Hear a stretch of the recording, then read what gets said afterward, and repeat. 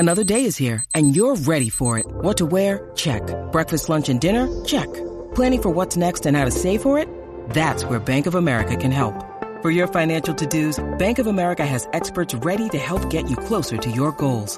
Get started at one of our local financial centers or 24/7 in our mobile banking app. Find a location near you at bankofamerica.com/talktous. What would you like the power to do?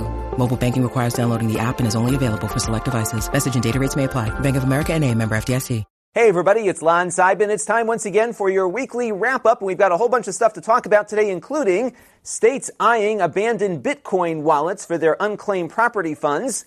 YouTube and Spotify, according to some record labels, might be worse than piracy, and these are the free tiers that actually pay those record labels. Do you want sci-fi? Well, get ready to pay a subscription because another hit sci-fi show is leaving free broadcast TV and going over to a paid subscription service. We'll look at my thoughts on the Vive Pro VR headset that I picked up during Prime Day. We'll also talk about how Amazon did on this year's Prime Day sale, the one that went on for 2 days. We'll also look at solid-state drives and network-attached storage and why they may become a solution in the near future, if not now. And we'll take a peek inside of a telephone scam. We covered this on the channel in the very early days of what I was doing here, and there's a great channel that's dedicated itself to nothing but burrowing into their networks and seeing how they operate. Fascinating stuff for my pick of the week this week, and we've got a lot to talk about. Index is down below in the video description, and let's get to it.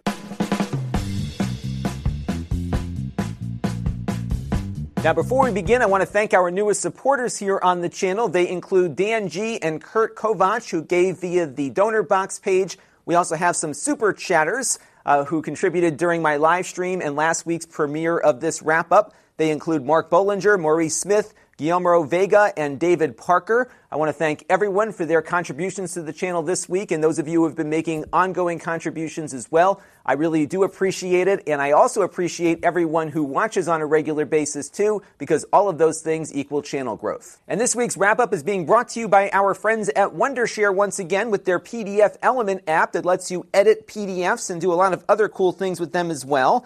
They have an all-new version, PDF Element 7, that includes a redesigned user interface, more advanced writing tools, team collaboration features, and more powerful conversion tools, and a lot of other new features as well.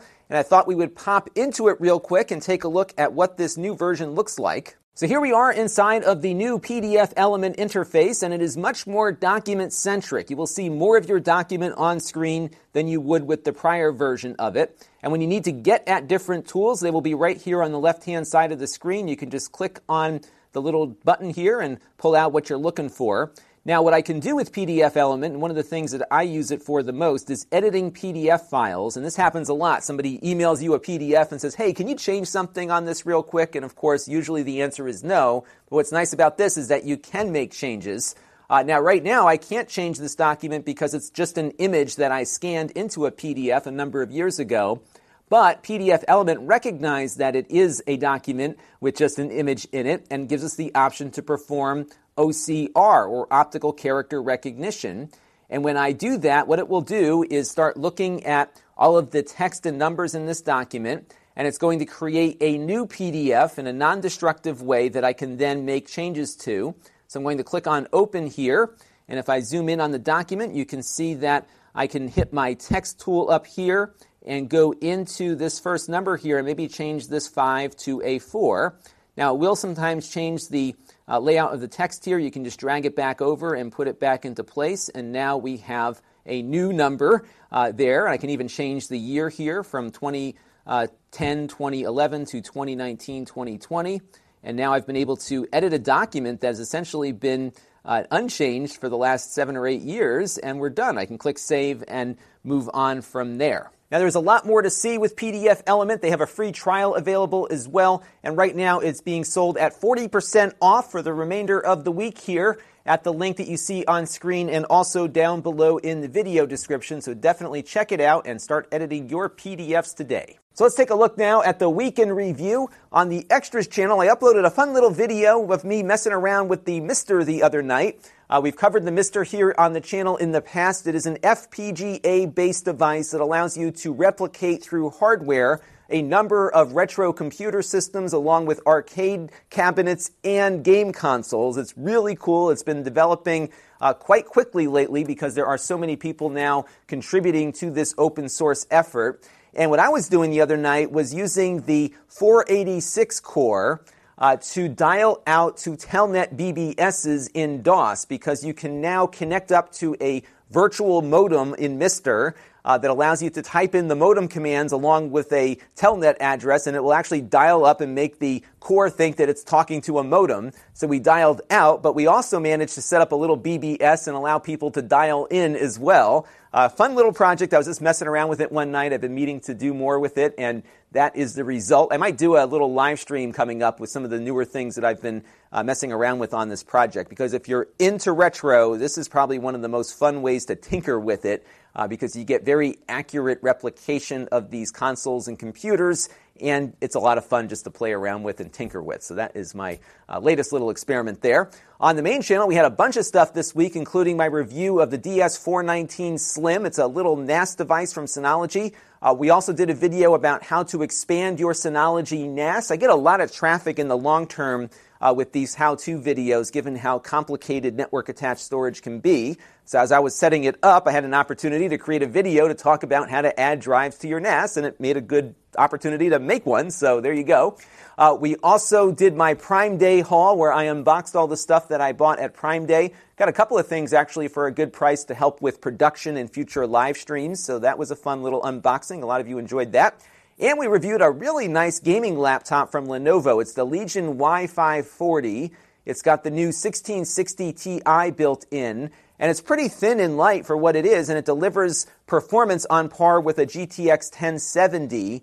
And I think you can get it actually for well under $1,000 now too with an i5. So it's definitely something worth taking a look at. And then we did a live stream because I was experimenting a little bit with the Samsung Odyssey Plus. That was another thing that I picked up on Prime Day.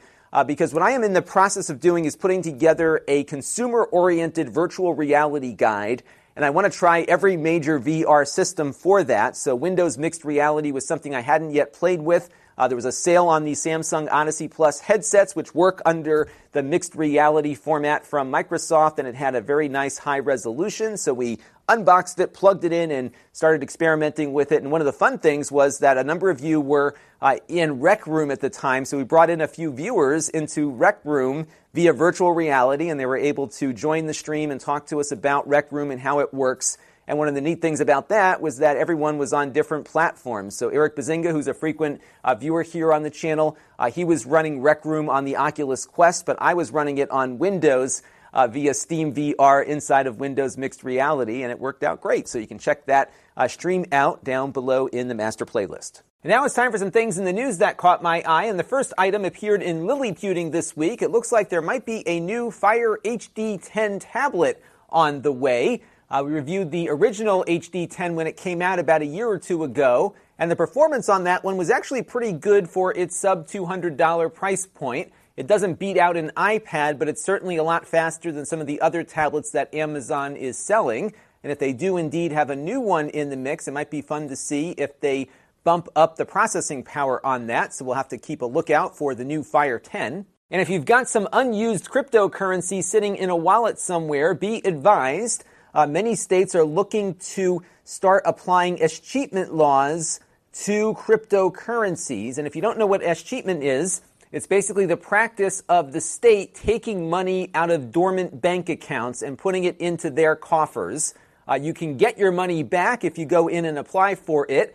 But what I found in my own personal experience is that I have an account that I don't use much at all. And the bank calls me up every 2 years or so and says, hey, you got to take some money out or put some money in so that we can show activity. Otherwise, we're required by law to turn it over to the state. And what the state authorities want to do in various states here in the U.S. is have this same law apply to cryptocurrency accounts that are going unused. Right now, that is not the law, but it looks like many states are looking at it. And Roll Call has an entire story about this that you can find at the link you see on screen. What's interesting about this is that I would imagine it would apply to those wallet services like Coinbase and others, because I have a bunch of Bitcoin wallets that have a few tenths of a Bitcoin, or less than that actually, just sitting in them unused. And I'm sure there's a lot of abandoned cryptocurrency all over the place in private wallets. But I think, again, this would apply to services that are hosting wallets for you. But nonetheless, if you are into cryptocurrency, this is something that you probably want to check out and learn more about. Now, if you are a fan of free music on YouTube and Spotify, on their free tiers, you might want to read this article in Torrent Freak. It looks like the record industry is seeing these free tiers on subscription services as a potentially bigger challenge, according to this headline, than music pirates were. And this is coming out of the fact that in Italy, the record industry was successful in requiring ISPs to block pirate sites. They were not able to do that in the United States with SOPA and PIPA, which had a huge backlash, if you might recall. But in other parts of the world, they had a little bit more success, and apparently Italy has been kind of the test bed for this. And so in blocking all of these pirate sites in Italy, they found that traffic to those sites from Italy reduced significantly, which is what you would expect. However, those people that were going to the pirate sites ended up just going to Spotify and YouTube, which are legal, but of course can be used for free. And the record industry doesn't make as much money on those free tiers. So apparently what little they're getting versus nothing before is not enough. And now they might end up going after some of these free tiers if more customers don't convert over to subscription plans, which apparently pay them a greater royalty. And this just was a fascinating article with a lot of neat charts, and it shows you that when people don't want to pay for something, they're just not going to pay for it. And you may as well provide as many options as you can to allow people to watch things or listen to things, in this case, the way they want to, and just accept the fact that some people are always going to be looking for something for free. And at least in the case of free Spotify and free YouTube, the industry is getting some kind of a cut, just not the cut that they want. And I think if the industry hadn't spent the better part of a decade when the century rolled over here suing their customers like they were doing here in the U.S. for some time, they might have had some time to innovate some better streaming solutions. They didn't. And instead, they ended up being reliant upon Apple, Spotify, Google, and many other digital distributors who are taking a cut of their music as it is being sold or streamed to consumers. And again, if they had spent some time actually trying to come up with their own solutions, I don't think they would be in this boat that they are in. And we'll talk a little bit more about some things that the TV industry is doing differently than what the music industry did, and they're making a lot more money now, too. And speaking of streaming TV, I was very pleased with the trailer they just released for Star Trek Picard. It looks like an awesome continuation of the Jean-Luc Picard story without going back to making it just into another Star Trek show. Now, of course, we haven't seen much, about 2 or 3 minutes of it, but there was enough there that I think really satisfied the fans.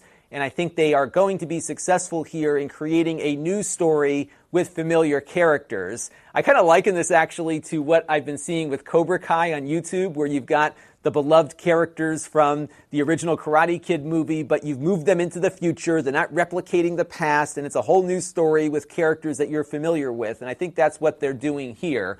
But the bigger thing they've done here is had Patrick Stewart sitting in the writer's room the entire time as they've been putting these stories together. So he's not only the lead actor, but he's also kind of the lead consultant and actually probably a writer. I think he's got producer credits on it as well. He's very much invested in this, and I think he's very tuned in to what the fans are looking for, and he's been channeling the fans' energy as they've been creating this show and writing the scripts out for it. And I think that's what you have to do with a beloved franchise like this, especially when you want to have the original characters come back.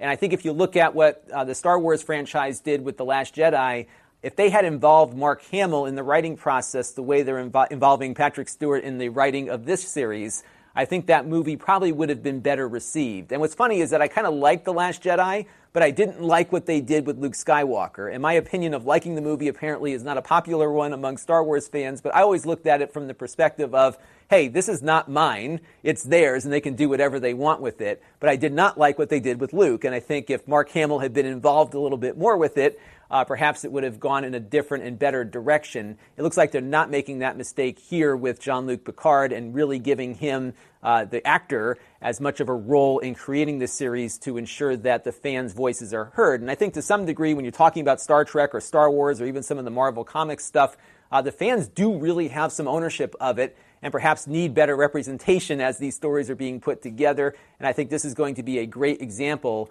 of that in action. We'll have to see what happens when the show airs next year. So I think we're entering into a real golden era of all of these great sci-fi shows. These are 6 that I'm really interested in, including Star Trek Discovery, which I really have been enjoying. Season 2 I thought was great. The Orville really turned into a great alternative to some of the current Star Trek offerings for those that weren't into that. I've been a big fan of that show too. I'm excited for The Mandalorian, which is a new Star Wars show coming to the Disney Plus network. We've got Picard. There's another Star Trek show coming to CBS All Access called Lower Decks. And then you've got The Expanse.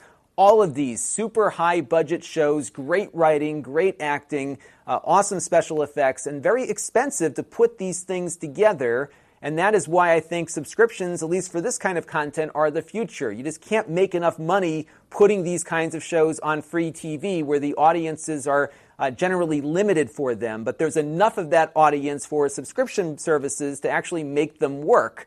And apparently this is the result of it. We have never had this much great sci-fi on at once, and now we do. And I am very excited for that because I got stuff to watch, and there's a good chance this stuff isn't going away after a season like it often does on traditional networks. And again, there's a price for that, but I think it's working, at least for those of us who like this kind of content.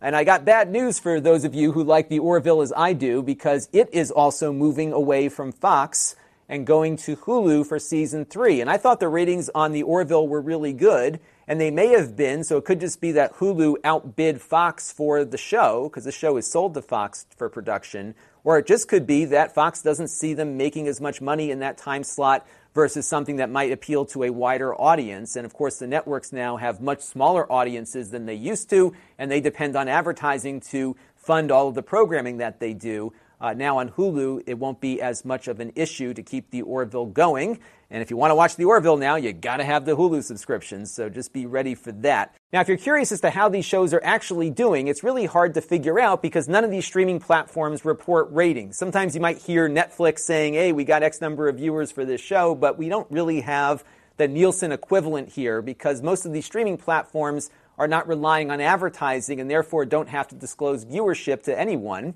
And as a result of this, you have to come up with different ways of measurement.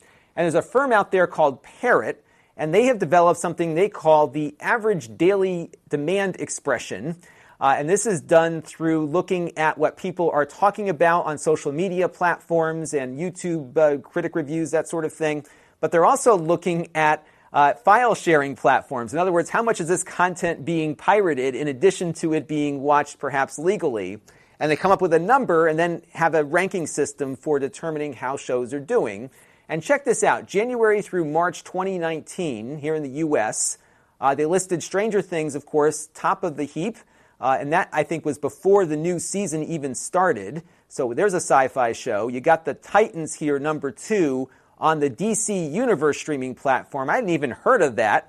But apparently it is number 2 on that demand scale. Star Trek Discovery, another sci-fi show, is number 3. And you can see a number of other sci-fi shows making the list here. Many of them from the DC universe, and Star Trek, of course, being the only one from CBS All Access to make the cut here. So clearly there is demand on streaming, and there's enough money to be made on streaming for this stuff, but there's not enough on network, and that's why we're all being pushed into these platforms, because you can finally get what you want, because they can corral enough of us together to make something profitable if we all pay for it. And it looks like those efforts are starting to bear some fruit. And I'm actually in the process now of looking at my entire entertainment budget and reallocating that budget to some of these streaming services to accommodate the things that I want to watch. And I'll probably be scaling back my cable subscription as a result. I'll let you know what I end up doing as we get a little further into the year here. And this aversion to science fiction is nothing new for the big networks. I found this article from the Los Angeles Times from May of 1988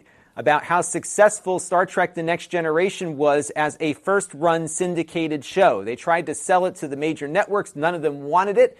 So what Paramount did at the time was they offered the show for free to a number of stations throughout the country that were independently owned. Those stations, of course, jumped on that opportunity because they were already airing reruns of the original Star Trek. They only had to put up a couple of minutes of advertising that Paramount would shoot down with those shows when they were provided to the channel, but the channel could air it whenever they wanted and then run 5 minutes of their own commercials throughout the course of the broadcast. It was a win-win, and that's why Star Trek The Next Generation and Deep Space Nine and Voyager to a degree all were able to stay on the air for as long as they did because they bypassed this traditional network thing. But nowadays, most TV stations are owned by large conglomerates that in some cases are almost as big as the big TV networks are themselves. And it's a lot harder to make this model work for free TV in 2019 as it was in 1988. And I think, again, this is pushing everyone over to the subscription model and why we won't see a lot of free stuff on network TV. And now it's time for an update on some things we've talked about prior here on the channel. And of course, my mind has been consumed with VR, probably because I've had these headsets strapped to my head now for the last 3.5 or 4 weeks. This all began when I got the Valve Index headset a few weeks ago and had a really hard time getting it to work right with my eyes and my head. I was seeing a lot of geometric distortion when I was moving my head around in that headset. It was very distracting, and apparently it's something that just relates to my eyes only because I couldn't find anyone else who had the same problem. I got a replacement Valve Index headset. That didn't solve the issue either, and I chalked it up to my eyes just not being right for that headset. But I really liked the resolution of that headset, which was better than what my original HTC Vive had. It was so much more clearer and crisper. I wasn't getting the screen door effect where you can see the borders of individual pixels. And I liked that about the Index. I just couldn't sit in it because it was so weird to have all that distortion going on. So I picked up the Vive Pro during the Amazon Prime Day sale. It was $200 off its inflated price. So I ended up paying $599 for it. Normally it's $799 just for the headset. This is a lot of money, folks. I'm aware of that. But I really wanted to improve my VR experience, and I think this might be the only way for me at the moment to do that. And of course, I review stuff for a living, so I thought it might be a good topic to include in my VR consumer overview. And overall, I've been pleased with the image quality. It's an OLED display in here versus the LCD displays on the Valve Index, so the contrast ratio is outstanding. The resolution is outstanding as well. I don't have the screen door effect in here as much as I had on the original Vive. Looks very close actually to the Index for visual quality, if not a little bit better. The field of view, though, is not as good as the Index. It's about the same as the Vive, so you won't see your peripheral vision covered as much as the Index is, but it's not any different than the headset I've been using for most of the time. My biggest gripe, though, is with the audio. These headphones are terrible. They are very tinny. They don't sound very good. It's hard to get them positioned properly. They do adjust a little bit, but they really are just not good. It's the worst part of this headset. The good news is that they can be removed. The bad news is that there's no headphone jack on this thing. Can you believe that? They have a USB Type-C connector that is underneath this plastic piece here. So I got to peel off the foam here and then pry off this panel. And when I do that, it doesn't come off easy, by the way. When I do that, there is a USB-C connector. I can plug in a USB-C to headphone jack in there and then get my regular Sennheiser headphones on. Although I am concerned with the big plastic ring around here if I'm going to be able to actually get them over my head. So we're going to have to keep playing with this thing to figure it out. But this was crazy to have such an expensive headset and not have a headphone jack on it. Who do they think they are, Apple or something? I don't know. But there's a lot not to like about this. But the image quality, which is what I was after, is enough for me to be somewhat okay with it. It runs at 90 frames per second, which is fine for what my PC can do. And overall, it's an improvement over the Vive, the original Vive, but it's not a generational change and certainly not worth the price tag they're asking for it right now, which is $799 for just the headset, not including the sensors and all the controllers and everything else. So we're going to keep playing with it, and once I have a final judgment, I will update you all probably in a standalone video. And now it's time for a Q&A from you, the viewers, and our first question comes in from 01, who is responding to my Prime Day video. A lot of you liked it, some didn't, and 01's comment here was indicative of those who had a more negative response to that video. He says, look, I don't care about people taking things out of boxes, especially when it's about being tricked by a company with a made-up holiday with crap you're on the fence about to begin with. Just wait a few months or another week and some of this stuff is going to be on sale again. And he's absolutely right. Some things may go on sale again. Yes, I was probably on the fence on a few of those items, and the sale was enough for me to tipped the balance of going from thinking about it to buying it. That Vive Pro headset was a great example of something that I wanted but didn't want to spend the full price for. A $200 discount was enough for me. I got a couple of things that I'm going to stream with. I got a great deal on that GoPro to hang up over my head. So there was a lot of stuff that, I wasn't going to go out and get, but now that they were on sale, I thought it was a good opportunity to improve my production game a bit. But I wanted to talk about the impact of Prime Day, because although it is a made-up holiday, there is a significant impact to it. Now, what you're looking at here is my YouTube views by day on this channel. And this is June, where I get probably the least, or July, where I get the least amount of traffic. And you can see here on Monday, July 8th, I had 34,000 views on the channel. And as we work our way through the week, we're doing about the same. And then look at Prime Day. Boom, 51,200 views in a day. And then it went right back down to normal after that. And this is almost exactly the kind of traffic pattern I see around the holiday season. When we go to the day after Thanksgiving, my traffic goes through the roof and stays there for a while, almost doubles day to day for the entire length of the holiday shopping season. And then I get a little bump after Christmas when everyone comes in looking to figure out how to use the stuff they just got. And I'm seeing this level of traffic on a day in July, which is normally very slow for me. And it really shows you the impact that the Prime Day has. And in fact, a lot of the videos people were watching that day were things that were on sale that people were trying to get more information about before they finally did a purchase. So there's a real impact here, fake or not, in the consumer landscape, and it really is driving a lot of sales. And it looks like it was a very successful day for them, according to CNBC. Amazon says that this year's Prime Day surpassed Black Friday and Cyber Monday combined, which is, of course, the prior holiday shopping season. They sold over 100,000 laptops, 200,000 TVs, 300,000 headphones, luxury beauty products, and over 1 million toys. Crazy, right? And other retailers probably saw a bump during this period of time as well. I saw a bump in traffic and YouTube revenue as a result of that. There's a real echo effect that this thing has become. And it's real, although it is made up and fabricated to get people to spend money. But it did work, apparently. And it certainly was seen here, both in my traffic and with Amazon's results. And don't forget, in order to do the Prime Day, you got to be a Prime subscriber. So they probably drove a lot of Prime subscriptions on top of that. So this was a huge moneymaker for Amazon. And although some people might have taken out the trial period for Prime and then will cancel it, I think many already have the account and are keeping it largely because of events like this. And in response to our review of the DS419 Slim from Synology, we got this note from Joe C. about using SSDs in a network-attached storage device. He's found in his experience that the life expectancy of SSDs in a server environment is, in his words, crap. And I wanted to talk a little bit about that because I think it is changing, but you got to be careful. Now, I'm not going to give you a highly technical explanation as to how flash technology works, but essentially what you do is you push electrons into a cell and trap them there to write data to a solid-state disk. And that action of pushing that electron into the cell eventually wears the cell out because you are forcing it in there. And there's only so many times that you can do that before that cell fails. And that is why solid-state drives wear out the more that they are written to. And of course, if you're in a server environment, that's an area of concern. Now, over the years, there's been a number of different technologies used for SSDs. And the first type that we saw were SLCs, where you had 1 bit per cell. Those drives were very expensive, but they also lasted the longest. Later came MLC, which was when we really started seeing the price of those drives reduce significantly. That allowed you to put 2 bits of data per cell in, but that came at the cost of reliability. What they did to address that for some enterprise users was develop eMLC, which would manage how data was getting written to the drive in a smarter way, so you would balance out the wear over time. But it wasn't perfect, but it was better than just straight up MLC. And now we are seeing a lot of TLC drives.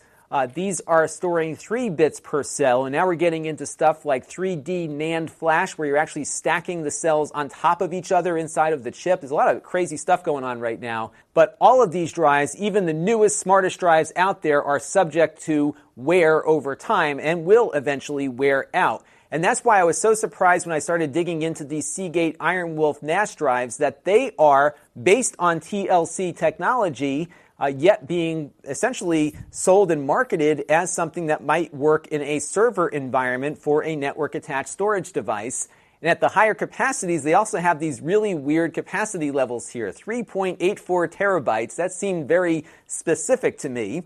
And I then dug into their data sheets, and they're actually advertising some pretty good write capabilities here over time. So that 3.84 terabyte drive can have 7,000 terabytes written to it before they say the drive will wear out, and they're giving you a 5-year warranty on top of that.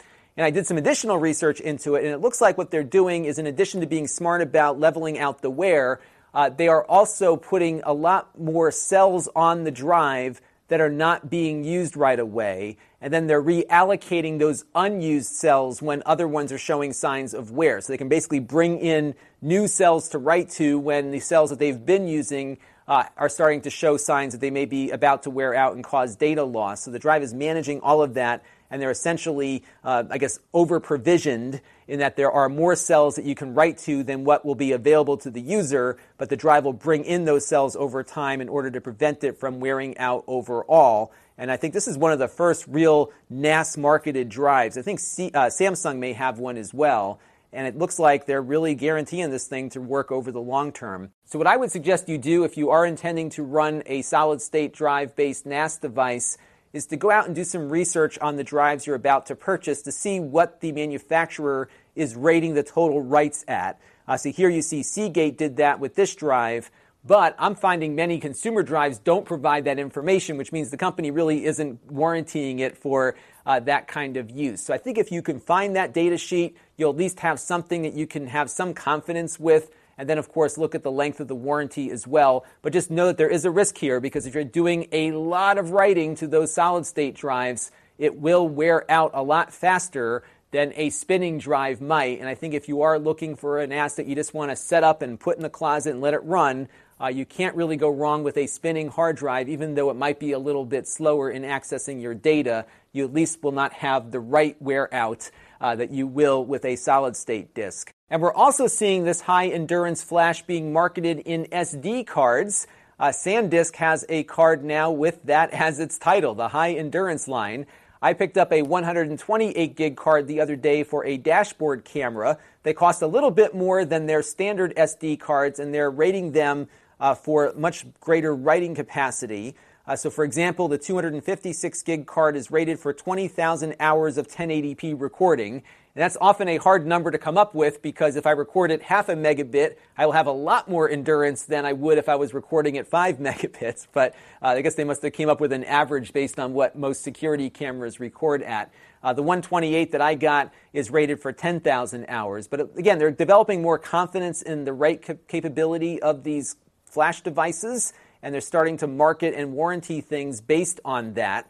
So we'll have to see how this card does in the long run in my car. I don't drive all that much, so it might take a few years for me to even get close to half of its rated capacity here. But I'll keep an eye on it, and we'll let you know how it does over the long term. And this last question comes in from a video that I did almost 6 years ago. One of the things that I love about YouTube is that my videos stay relevant for a long period of time. And this particular video was about a scam attempt that was made against me. And I happened to have my phone recorder nearby, so I was able to record the entire conversation that I had with this scammer. They called up pretending that they were Microsoft tech support and wanted to log into my computer and do who knows what to it. And this guy says, hey, no one falls for this. These scammers think we are 2 IQ or something, but the reality is a lot of people fall for it. And that will bring me to my pick of the week this week, because 6 years on, these calls are still going on, and they're getting worse and more sophisticated, and more people are falling into this trap. And there's a great YouTube channel by this guy, Jim Browning, who focuses on nothing but this. And he's got a ton of videos looking at what these strategies are that these scammers employ, but also people that have fallen for these scams and what happens to them when they do. He's even installed monitoring software on the scammers themselves. He's been able to trick them sometimes into installing keyloggers and other things that he's been able to do to kind of get into their networks and see exactly what is going on and who they're calling. And in many cases, this guy has helped get people out of the scam by separating them from the scammers through some various means. It's kind of a really neat channel, and I would definitely suggest you check it out, especially if you know people that might be susceptible to this kind of thing, to educate yourself and then educate them as to what to do when one of these people calls. And again, that's Jim Browning's channel that you can see linked here on screen. And my Q&A for you this week is whether or not you've had one of these calls and whether or not you kept them on the line for a while like I did. It's kind of funny because they stay on for quite a while when they think they may have somebody, and then it's always fun to waste their time making them run around in circles.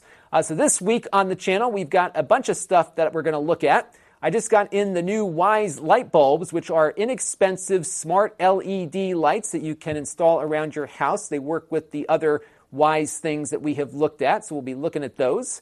We're also going to be looking at using Xbox and PlayStation controllers on the iPad OS beta. I was asked to make sure I point out that it's a beta this time and not just the regular release version.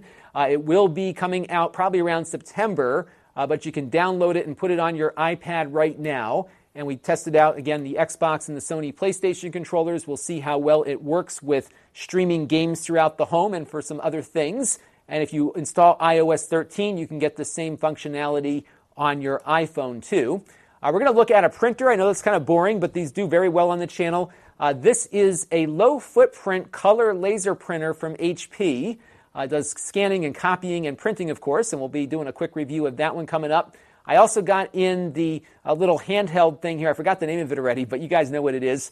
It's an alternative to that BitBoy Pocket Go, which I wasn't that crazy about. This one costs a little bit more, but does a little better. I just started messing around with it. We'll have a little bit more on that later in the week. Also hope to get to that Piper Command Center soon, which is a build-your-own game controller. It's on the docket for live streams when I do get the next one going.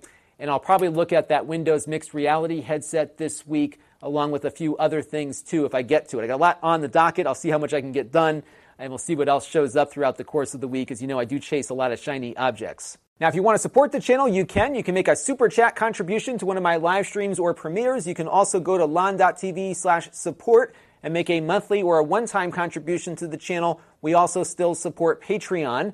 I should mention, too, that all of the Patreon funds that we bring in go out to the 2 part-time employees who help us out here on the channel. So that money is put to good use and helps keep jobs going here. So that is where those funds go, in case you're wondering. We also have our ongoing relationship with Plex, where if you sign up for a free Plex account, no credit card required, we get a small commission. We get a slightly larger commission if you sign up for a Plex Pass or gift it to somebody else. We also have other channels you can find me on, including my Extras channel for supplementary content and unboxings. We have my podcast, which has an audio version of this show and a few other things that I do throughout the course of the month at lon.tv/podcast. We have the Snippets channel, where you can find portions of this show in a more search-friendly and shareable format. That's at lon.tv/snippets. And, of course, we have my live stream archive at lon.tv/livestreams, where you can see every one of my prior live streams and stream them for hours on end if you want. If you like what I do, click the bell, because I do go live at random times, and this bell will notify you every time that I do that, along with anything else that I happen to upload throughout the course of the week. We have other ways to engage with the channel, too. You can sign up for my email list at lon.tv/email. This is very infrequent. I'll usually send out an email if there's something important to tell you, but generally I won't fill up your inbox.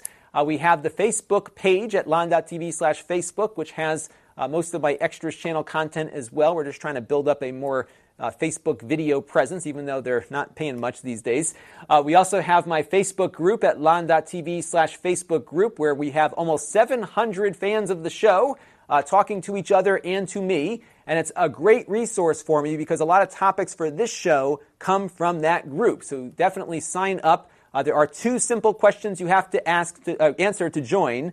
And once you answer those questions, you will be let in. But if you don't answer the questions, we think you might be a spammer, and we don't let you in. So just answer the questions, and you'll get in the door, and you can commiserate with all of us. And then we have the store at lon.tv/store, where I sell things that I've previously reviewed here on the channel and I'm now getting rid of. And I also have what I call tag sale items, which are other gadgets and doodads that I am looking to get rid of. And I'd rather sell them to all of you through my store than on eBay. So you'll find a whole bunch of stuff on there right now. I just added a bunch of things over the weekend. And every time I add something, I send out an alert via email, which you can sign up for separately at lon.tv/store alert. So if there's something you're looking for, sign up for that email list and you'll get a notification every time we send out a new product to the store for you to purchase. So definitely check it out. These are one-offs. There's only one of everything.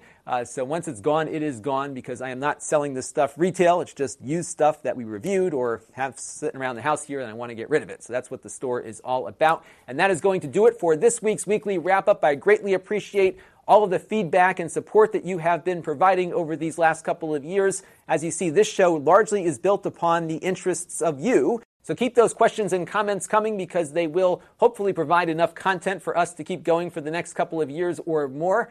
And again, thank you all for watching. And until next time, this is Lon Seidman. This channel is brought to you by the Lon.TV supporters, including gold-level supporters, the 4 Guys with Quarters podcast, emudev.org, Tom Albrecht, Brian Parker, and Kalyan Kumar. If you want to help the channel, you can by contributing as little as $1 a month.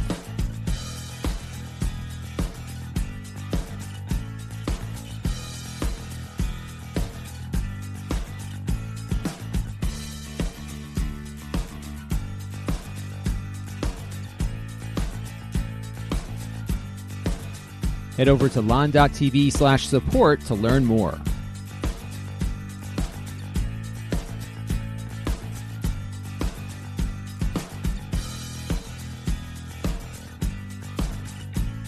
And don't forget to subscribe. Visit lon.tv/s.